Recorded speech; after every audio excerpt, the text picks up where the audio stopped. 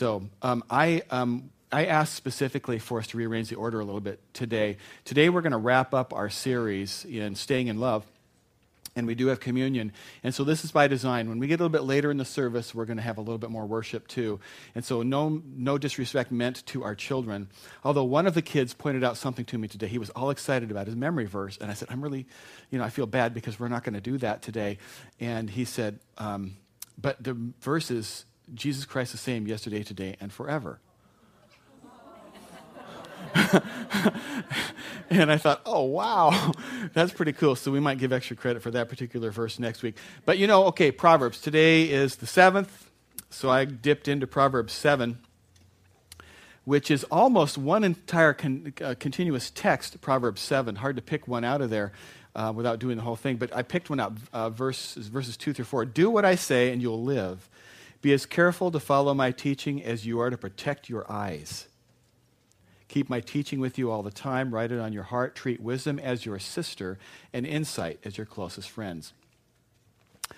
So, this series, I've tried to really stay sensitive to people's particular circumstances as we've talked about staying in love, because at points the message kind of slewed towards a single person's approach, and at times it definitely slewed towards a married couple approach. And there are a lot of people here that those aren't where you are today in life. And yet I also believe that the underlying truths that we've been working our way through really apply to every relationship with every person. And in some cases they apply more specifically, but they always apply to how we love each other. And so I hope that there's a takeaway for everybody for this whole series, and especially with what we're going to talk about today. I think there's a takeaway for every one of you, and that is a couple of things. One is that this ancient book, this 2,000-year-old book, is still relevant. It's absolutely relevant to your circumstances today. And that relevancy should stir up something of curiosity in the Word of God for you. So if you haven't read the whole Bible, I just hope that we can stir some curiosity in you, and that you will get into the Word of God. We started out some time ago with talking about this movie, Juno, where this young woman asked the question, is it possible for two people to actually fall in love and stay in love? Because when you look around out there, you just don't see a whole lot of it. It's fascinating, and I'll mention this a little later in the service. It's fascinating that Jesus would be able to look into today and say, it's by this that they will know that you're my disciples, that you actually love each other. An amazing application of Scripture that's very relevant. Juno asked that question because I think everybody is pre-wired by God. We get pre-wired. I believe it's the thumbprint of God upon us that, we believe that, yes, you can fall in love and you stay. And not only do I believe it can happen for me, right? I think that's the thumbprint of God that's on our lives. We've talked about several things. I don't want to re-preach all those. You can get the messages. They're free on the website. We learned that you need to learn how to make love a verb. It's not something you fall into. It's something that you practice and you put into practice regularly. We talked about Jesus' way, love the way that he did, and we don't get to demand our rights, right? We talked about that. We need to learn to pay attention to our heart. We met last weekend, this couple, Gabrielle and Gary Goblet, and today they're going to be very careful not to spill their guts, their beads. I made a bit of a mess last week. By the way, I was out greeting people. I don't know who came in behind and cleaned up the whole area, but I came back later, and the beads were all put back together. It was really wonderful. And we learned that all of us have stuff in us that when we get bumped, it comes out. That's what the beads were representative of. We learned that last week. And, in particular, that stuff that's in us, we call it baggage. It comes out mostly in the relationships of people that we're closest to. It's amazing how that happens. Today I want to focus on a decision that every one of us makes every day. Every one of you makes every day.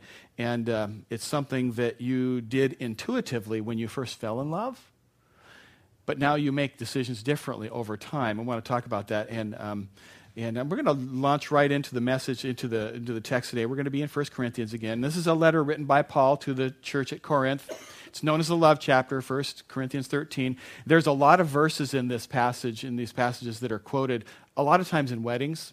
Protestant weddings and Catholic weddings, they take a lot of the vows and so forth come right straight out of this passage.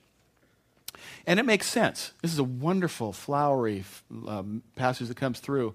And it gets to the place where it makes a lot of sense. But there's one verse that we're going to camp out on today, verse 7. When you get there, it's kind of like, wait a minute, what? I get this is the word of God. I can trust it all. But when we get there, we kind of partition it and say, I don't know if that's even possible. And it's really good advice. We get to verse 7 and we spend some time on it. And the truth is, it's great advice. But I'm not sure that it's realistic, in fact. In fact, sometimes I'm not sure about it if I've ever given somebody advice that maybe was contradictory to this. We'll figure that out. I don't know. That's kind of scary.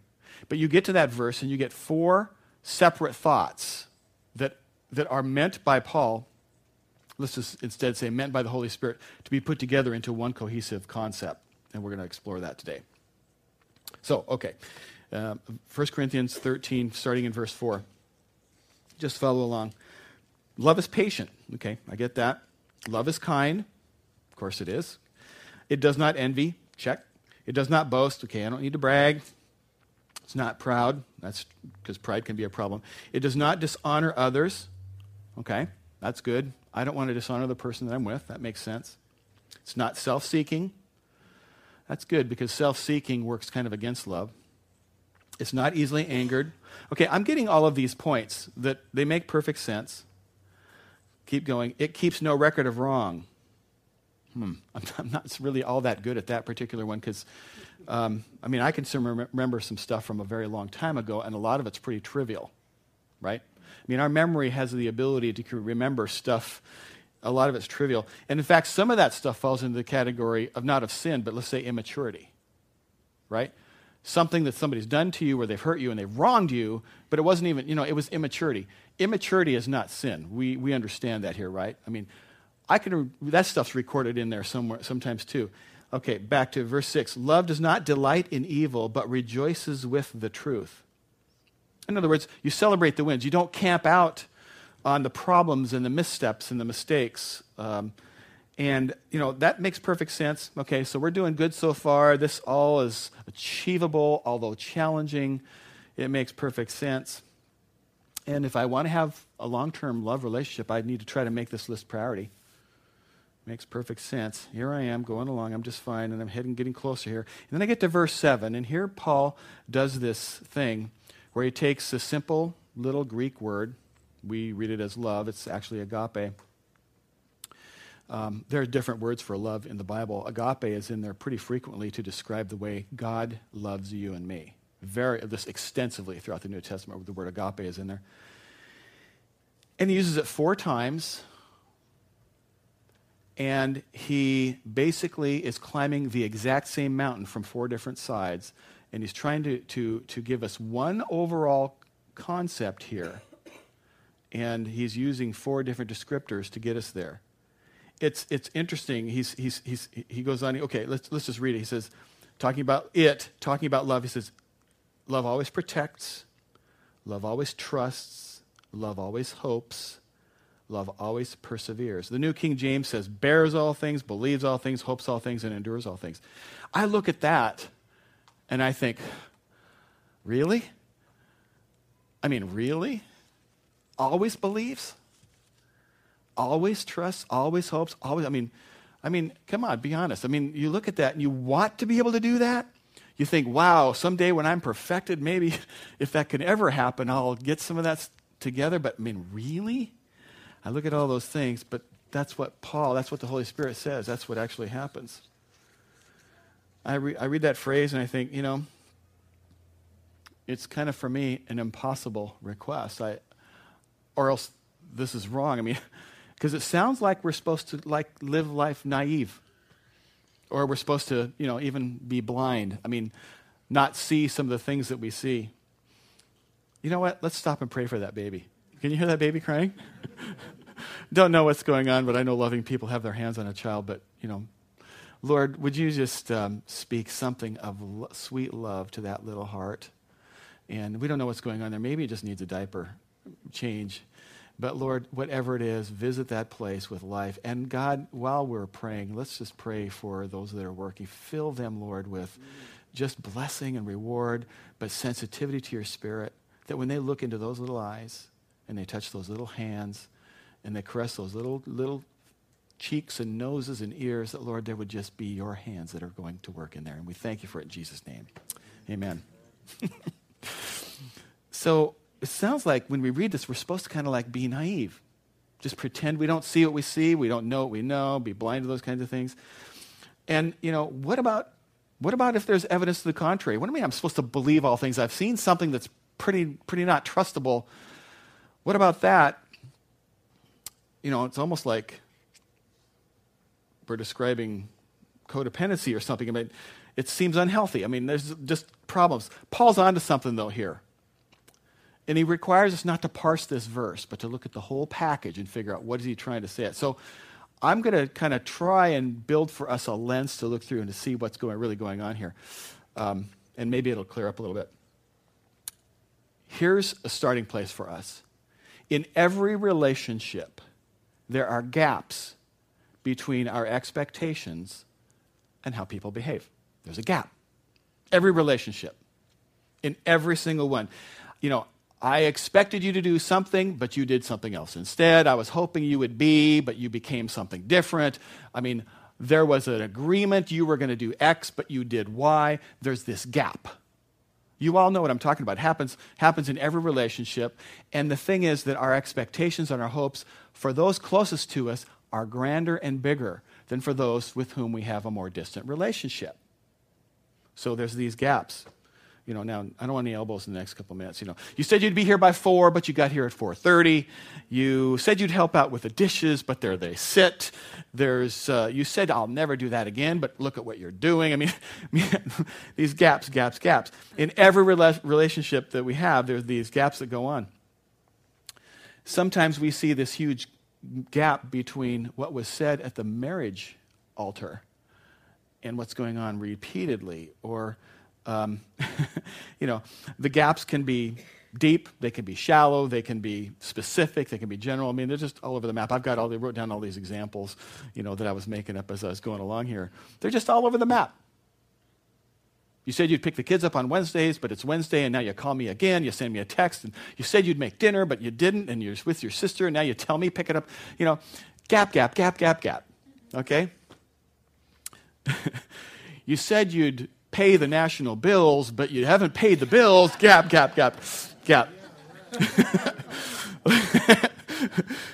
I know you were hoping for an hour of not having that in the news, and I apologize for crashing into your hour of peace.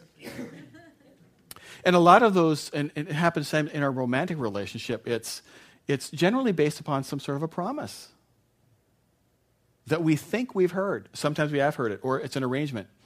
Sometimes we bring things to the marriage or to the intimate relationship, but my mama always did it this way. My mother did it this way, and I'm married to you now, I expect you to cook it that way, but I'm not your mother. That kind of stuff that goes on. I haven't heard that in my house, but I've heard of it. And so there's all these expectations and all these gaps, and every single time that there's a gap, you and I fill that in with something. We fill that gap with something. Every single time. In every gap, we put something. We either believe the best. See how I've cleaned up my act up here, no spilling beads. We either believe the best or we assume the worst. We fill the gap with something. We believe the best or we assume the worst. Every single time that there's a gap, we fill it with something. Every single time. Mentally, something goes on up here, we start doing the calculations on what we see and what we expect, and there's these little things that start going, our little wheels start turning. Okay, so our circumstances, she's busy, and we had some expectations, and so we think to ourselves, she's always got something going on. I'm sure that there's a really good reason why she's not here. I believe the best about her. Or, the budget's messed up at home again. So she's thinking, well, there's a lot going on at work. He's distracted there. And he probably just had no idea, and he probably just didn't realize what's going on. And, I'm going to do what I can to take some of this weight off. That's believing the best. Or, Bill's messed up. He's no good with money. He's never been good with money. His daddy was no good with money. His granddaddy was no good. He's never going to amount to anything, and I got to take care of everything. Okay, is that high enough? Can you read what that says? That's assuming the worst. We all put something in the gap every single time.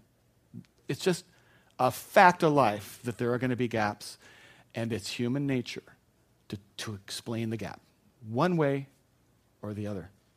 We all put something in there. And there are two things that help determine what you are going to personally put in that gap. You do it over and over again all day long.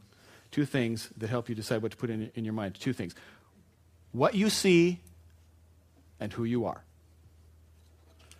Those are the two things that go in that gap. What you see. He hasn't shown up yet. It's what I see. He said he'd be here. He's not here. It's what I see. That goes into what goes into my mind, that fact. And then the other part of that is who you are. We all come to this relationship with our beads. I'm going to grab it, but I'm going to be careful not to make a mess today. I spilled them on the floor when I was filling the cups up, and, beads are messy. It's just the way it goes. But we come into our relationship with our beads, with our baggage, with the issues, with our less than perfect experiences, because life is not perfect, and we just bring that stuff with us. So it's what you see and who you are that combine somehow to decide what you package and stick in the gap. Bad relationships in the past that have affected us, sometimes infected us, have affected us, and it doesn't take very long for what your spouse or your spouse's response to trigger what you've experienced with previous people in your life. You have this very similar, and bang, it kind of reminds you of something, and off go the wheels, and down you go down that pathway. So what determines what you put in your mind depends on what you see, and the other thing that determines that is who you are. Your experiences, your hurt, your pain, your joy, what you saw growing up, your fears of abandonment, your fears of growing up. All of those things help us decide what we see and who we are impacts which sign we hold up, because we either believe the best or we assume the worst. And as soon, as you get the text that says, hey, I can't do what I said because, immediately, as soon as you get there, can you pick the kids up instead? As soon as you get there, where do you go? Now, I do want to just take a sidestep here for a second and say that I know that there probably are some of you that could say, hey, Terry, fine, but let me come on up there and tell you about my experience, because you haven't heard the stories about that. And, I get that. I want you to know that in my role, in ministry, I hear a lot of stories. I hear people's experience. And I don't mean to be insensitive about this, but I want you just to hold those concerns, because I know there's a real world. I know that there's some real things going on, but I want you to follow me and stay with me until you get to the end of the message, because I think that'll help bring some context. But here's the question. Now, I'm not saying it's not justified the way you react. I'm just asking the question, where do you go? Where do you naturally, mentally go when expectations don't match with what you see? Where do you go? Sometimes it's hard to see where we go. It's hard to grasp our nature. And as I've been preparing this, I've been noticing myself going one way when I ought not to go that way. I notice myself sometimes assuming.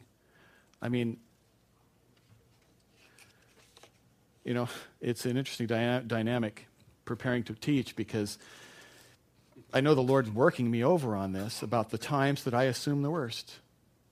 There was a topic this week that Lisa and I were talking about, and I won't go into the details because it's not pertinent, except my confession to you to say is that, I assumed not about her, but about another family member. I was disappointed in something, and I had a quick reaction, and of course I want the best for this person, and I was disappointed. And after I kind of reeled in the emotion, I got my act together, I think a little better on that topic, and went back and revisited the topic. But where do you naturally go? Might not be the same direction all the time, but where do you naturally go? Well, I would just say this, that people who learn to love well and to stay in love, they learn to do this. Either intuitively, or you learn it by practice and by effort. And here's something else about those people. When they learn to love and they learn to fill the gap with believing the best, they learn to come up with a very generous explanation about what's going on. A generous explanation. You know, if you go find some people who are crazy in love,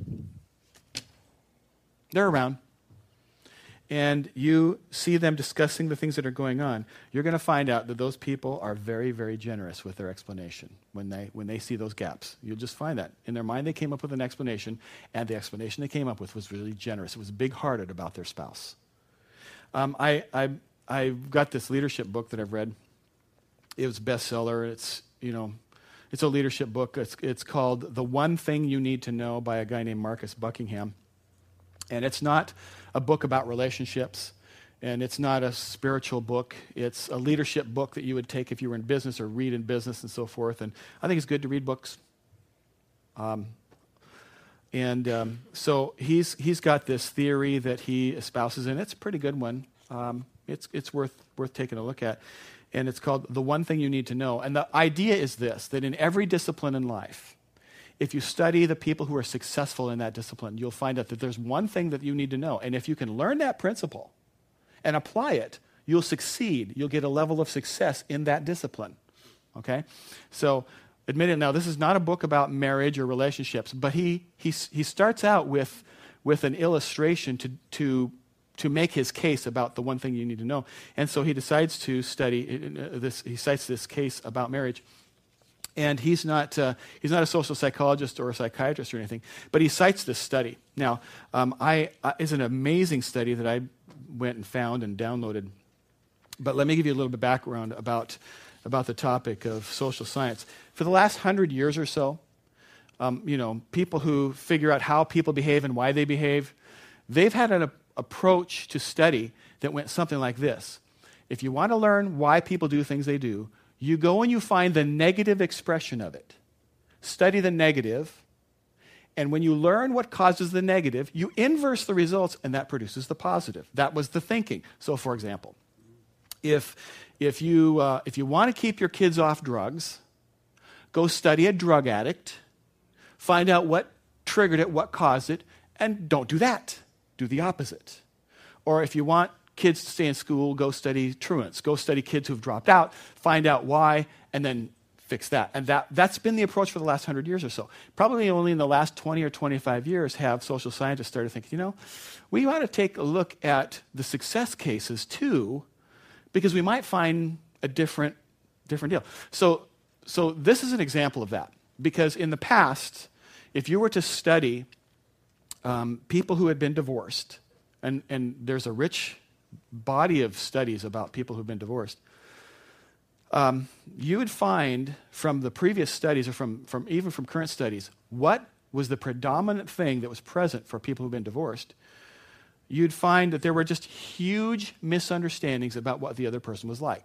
I thought that I was marrying this, but I found out I was marrying that, and there would be huge misunderstandings. That's predominant. It's not 100% of the cases, but as you study this, that was the one predominant thing that you'd find out about divorces. Studying the negative. So, the thinking is this. If people who have predominantly been divorced because they really didn't understand who the person was, the way you avoid that, the way you stop from being divorced, is you make certain you know and you're realistic about who it is you're married to. You've probably heard this. Know the person you're married to and be realistic about it. And that all makes perfect sense. It just seems to make logical sense. So the idea was that you get a really deeper understanding and you're very realistic and you say, well, my husband is no good with money. He'll never be any good with money. Let's just admit that and we'll compensate. And so that was the recommended approach from the inverse study process. Okay, I'm getting way too big words. Stay awake, please. Wake back up. Um, but I mean, that was what you find if you study that out. And I'm sure you've heard these philosophies in one way or another, somewhere along the line. So as this group of scientists that did this study that I'm going to give you, they didn't take that approach. They didn't study the negatives. They instead decided to go find some really happily married people and find out why. That's pretty cool. I like that idea. And it wasn't a study. There were social scientists from all kinds of different places. 5 or 6 different major universities at different times were doing different studies. From New York, there was one in British Columbia, and everywhere in between. And they were thinking that they were going to find this realistic view was why they were happy. Because that's what the previous approach would have predicted. But here's what they found. It was almost the exact opposite. They found now when I say happily married couples, I'll qualify this a little bit. They were people who had been married for 10 years or longer in the average. And they measured happiness based upon a whole list of different qualities of relationship. Okay? And it took a lot to get into the very happy category.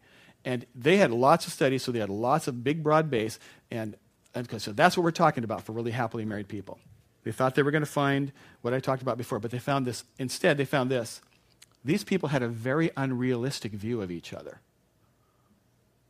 An unrealistic view is the way they describe it. They gave a guy a questionnaire, and they would say, rate yourself in these different qualities. And the guy would rate himself somewhere in those qualities. When they gave the same questions to his mate, rate him in these qualities, she consistently rated him significantly higher in those qualities than he rated himself. And vice versa. It was true of both. For the very, very happy couples who had been happy for a good long period of time, they consistently had a skewed perspective of each other that was overly generous, overly positive from what they realistic. The guy really was no good with money. She viewed that he was. The guy she really couldn't get any place on time. He really viewed like she always was. Right? I mean, unrealistic perspectives. Remarkably, these people did not have a good view, have a realistic view of each other, and they were opposite results from the inverse expected results. Here were 3 fascinating statements from these studies that came out. 1, the spouse's positive illusion, interesting word there, illusion, right? It's a view of something that's not real. The spouse's positive illusion created an upward spiral of love. So now, before you think this is weird, I'm going to remind you, this is exactly the way you behaved when you first fell in love. Right? It is exactly what you did. You fell in love, and you were all starry-eyed, and you told your mom and your dad about this guy or your friends, and they said, yeah, but he's a da-da-da. And you said, I don't care. He's so... Right? Yeah. And then the girls were even more flowery than that. Thanks for getting the joke, Eric. Way to go. And you don't have pink on. By the way, I heard the comment last week about our pink shirts. You said mine was pink and yours was salmon. It was pink salmon, wasn't it? Pink. Okay. Thanks you, honey, for getting that joke. I'll be here all week. Okay. So, and this is something that you did when you first got married. You did that. You had this spiral, this growing spiral. It was based upon illusions in some part. But here's what the study said. The illusion led to conviction. In other words, he really is this way. The conviction led to security. Because he's this way, it's okay for me to be with him. That security fosters intimacy, relational intimacy, and relational intimacy fosters love. It's a perfectly understandable sequence. Okay, I'll just leave that for now, and you can kind of let that stew and do it. Okay, second point. A husband or wife that assumes his spouse possesses strengths that she doesn't think she has is evidence of a strong relationship. In other words, if you find a couple and the guy says she's a 9 on these things, but she really doesn't believe that, she thinks she's a 4, that's an evidence of a strong relationship. It's just a statistical fact that they came up with, but I find it fascinating. Okay, the study's advice. The advice they give, okay, we've studied happy couples. Here's what you do if you want to be happy. Find the most generous explanation for each other's behaviors. You find it, you think it up, you create it, whatever it is, the most generous way, and then believe it. She's not impatient. She's just intense. He's not insensitive. He's just focused. You think up the most generous explanation for what you see and just adopt it. In every relationship, there's a gap. And every single time, you choose what you're going to put in that gap. The study says this: every single couple who is happily married fills the gap with a generous explanation. This is a secular study.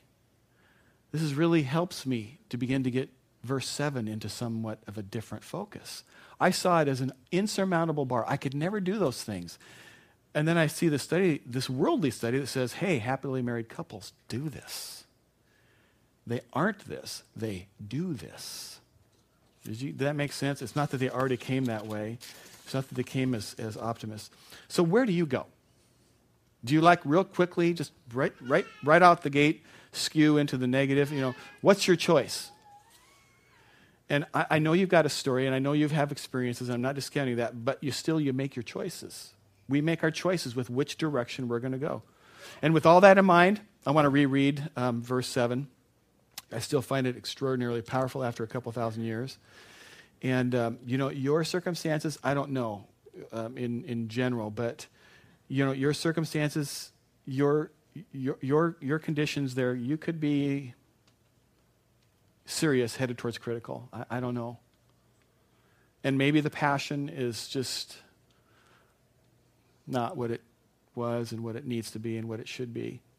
And maybe some of you are saying, we just don't believe in divorce, so we're just going to gut it out, but there's no fire.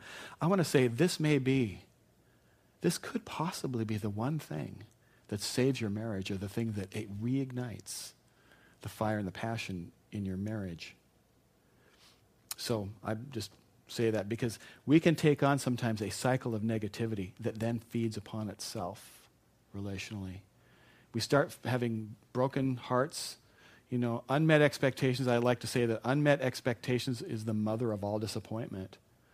And so we get disappointed, and that disappointment then can create the next expectation that's negative, and it can just spiral on us. It can just go there. And the thing is, you can be right about that. You can be right about the stuff you're saying. Next month, checks are going to bounce again because he's not going to be responsible. You can be right about the facts. In fact, you can choose to go through your relationship life winning all these arguments and being right on all these points. You can choose that, and you will be right on all of those points. And you win argument. But what you lose is the war. What you lose is the most important relationship that God has ever planned for you besides the one with himself. That's what's at stake. So it's your choice every single time you decide which sign you're going to put up in your mind. Okay, let's go back to 1 Corinthians and read the passage again. Starting in verse 7. Love, always protects. It always protects the integrity of the relationship. I'm not looking for ways to hurt the relationship. I'm looking for ways to protect it. I'm looking for ways to keep love alive. It always trusts. It always hopes. So if there's something that I just don't know, I just say, hopefully there's something I just don't know about this, and I probably get some facts later, but I really expect it'll be fine. It's right. I'm not going to give up. It always hopes. It always perseveres, always looking for the good. So how do you do on this question? Where do you naturally go? Maybe one of you is really good at it and the other person's not so good at it, or maybe this person, one of you always cuts the other person a lot of slack and the other one has no tolerance at all. Where do you go? And the reason I ask that question is because, I want to say this to you, strap on your seatbelt, because where you go, when you choose to assume the worst, even if you have plenty of history to back you up, when you choose to assume the worst, you've contributed to the demise of your relationship. And I know you have a study and a story, and I know it's justified. And I know that even when there's a history involved, when you just decide to assume the worst, you have, with your response, with your tone, with your gasp or your moan or your, whatever that you respond when you choose to assume the worst, even when it's justified, you become a participant in weakening and helping to erode the love that's there. Now, I want to tell you something that I believe to be a truth about your spouse. I just believe this to be true.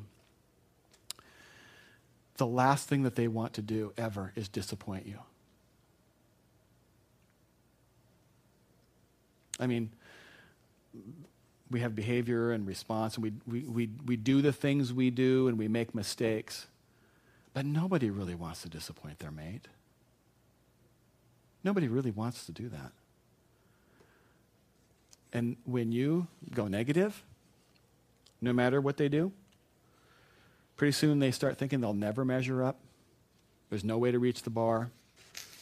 And the opposite is when you fill the gap with believe the best, it creates margin. It creates headroom. It creates some safety. It's like the beads are not at the very top of the jar.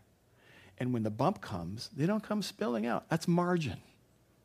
When you believe the best, if you have consistently, one other thing about margin, when you have margin, the natural response for the person is to want to draw closer to you. When you have consistently assumed the worst, there's one other factor that seems to crop up, and that is something of fear. The other person can become afraid of you. It's like, they don't want to answer the phone call because they know they've made a mistake, because they don't want to disappoint you, and they just don't want to deal with it. There can actually become fear that they can never measure up. But when you believe the best, you're communicating, I trust you. I believe in you. I trust you. I believe in you. Let's rephrase that. Come my way. Come here. Come here closer. Honey, I'm running late. That's okay, honey. Take your time. I'll be here. Some of you, if you said that to your wife, that's okay, honey. Take your time. I'll just wait. She'll go, who stole my husband? Margin. Honey, come here. Come this way. I want to find, I want to build, I want to dig out and craft all of the margin I can in my relationship. I want my wife to feel the ability to grow and to become in spite. I want my marriage to be the best place possible for mistakes. Not because I want mistakes there, but I want to craft an environment that when they're there, it's safe. That's what love is. It believes, it trusts, it endures, it perseveres. And now, I'm not telling you not to have the hard conversations that you need to have sometimes. I'm not trying to be blind and naive here. When those conversations need to happen, you have them. Lovingly, you do what you do. Nothing I've told you negates the fact that you have to be real about life. But there's an attitude at work here. There's a belief structure. There's an environment building that I'm talking about here. And there's an opportunity to draw your partner's heart towards you like it was at the beginning. It doesn't have to stop just because time has gone by. It really doesn't have to be that way.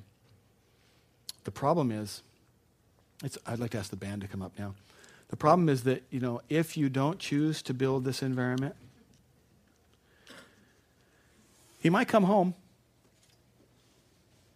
but when he comes home from work, his body shows up, but his heart isn't there with him. And you have the body, but not the heart. The reason I've asked him to come up is because we're going to receive communion now, and we're going to worship a little bit more. And I think for some of you, I would say, this thinking is a little bit revolutionary. For some of you, it's, you're going to make some choices on your way home today about what you're putting in the gap is going to change. Or maybe when you get home, or maybe tomorrow. I mean, you're going to be making some choices.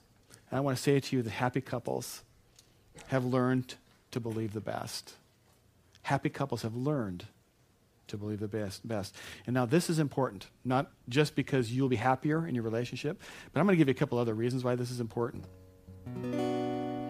One is that we have an entire generation of children. Their friends at school and in the world, most of them have never seen a happy marriage.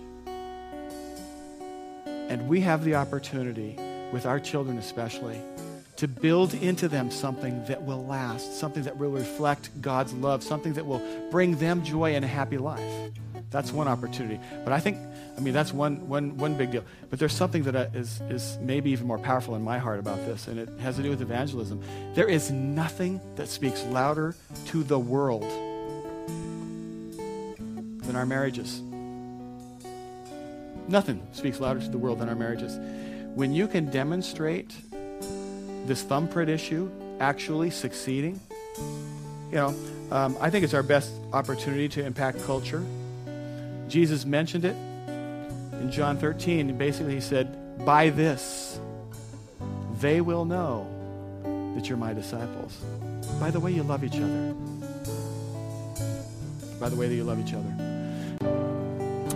I want to tell you one quick story, and then I'm going to let you go. I think this request that the Lord is making of us, that we fill the gap differently, that we fill the gap with believing the best. I think that for a lot of us, it's like, go climb a mountain. And I want to encourage you in a couple of things. One is you don't have to do this in one step. You don't have to do this in one step. Here's the story that goes along with this. When I was younger and more impetuous, I climbed this mountain. And I did it by myself. It was a solo thing. And it wasn't like Mount Everest or anything. No, I don't want to build this into some bigger than it was. But it was significant and it was dangerous. And doing it by myself was not wise. But there just was something in me that was just going to press to the top. And I started very early in the morning, left my family behind, and as I was climbing this mountain and going and working, and I was motoring and just moving my way up this mountainside, it was foggy, and I couldn't see the summit.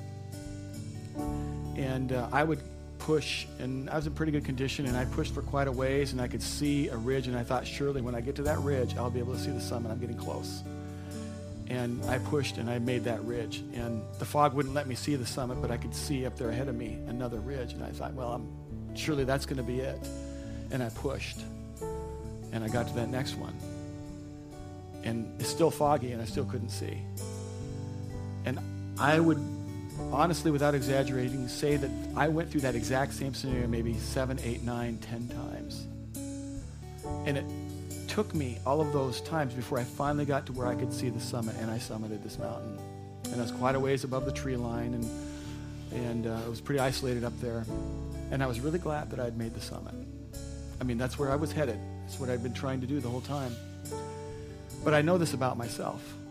I think if I had been able to see the summit from one of those earlier hills and realized how far it was, I wouldn't have done it. My flesh would have just said, this is too hard. And I really, truly, to this day, and I believed it back then, believed that it was a gift from God to fog that mountainside in that day. Because there was something he wanted to forge in Terry to push to the summit. Here's something, I believe this is prophetic, that the Lord would say to you today. That as you start out on this climb, which to you might feel like a mountain, the Lord will enable you for what he's calling you for today. He'll call you to do something today. That's it. Just go where he's calling you today. He'll give you what you need today. Tomorrow is something different. And for tomorrow's strength, he'll give you what you need tomorrow. You don't need tomorrow's strength today. He'll give you what you need today. And the Lord will lead you where he wants you to be in your relationships. Okay? Can you receive that? I want to say to you, church, paint a smile on your heart and love the people around you. It's good to have you in the church. I love you all. Thanks for standing with me through this series. God bless you. And when you go pick your kids up today, thank them for whatever they did with that little child that needed a prayer, right? Okay? God bless you. See you next week.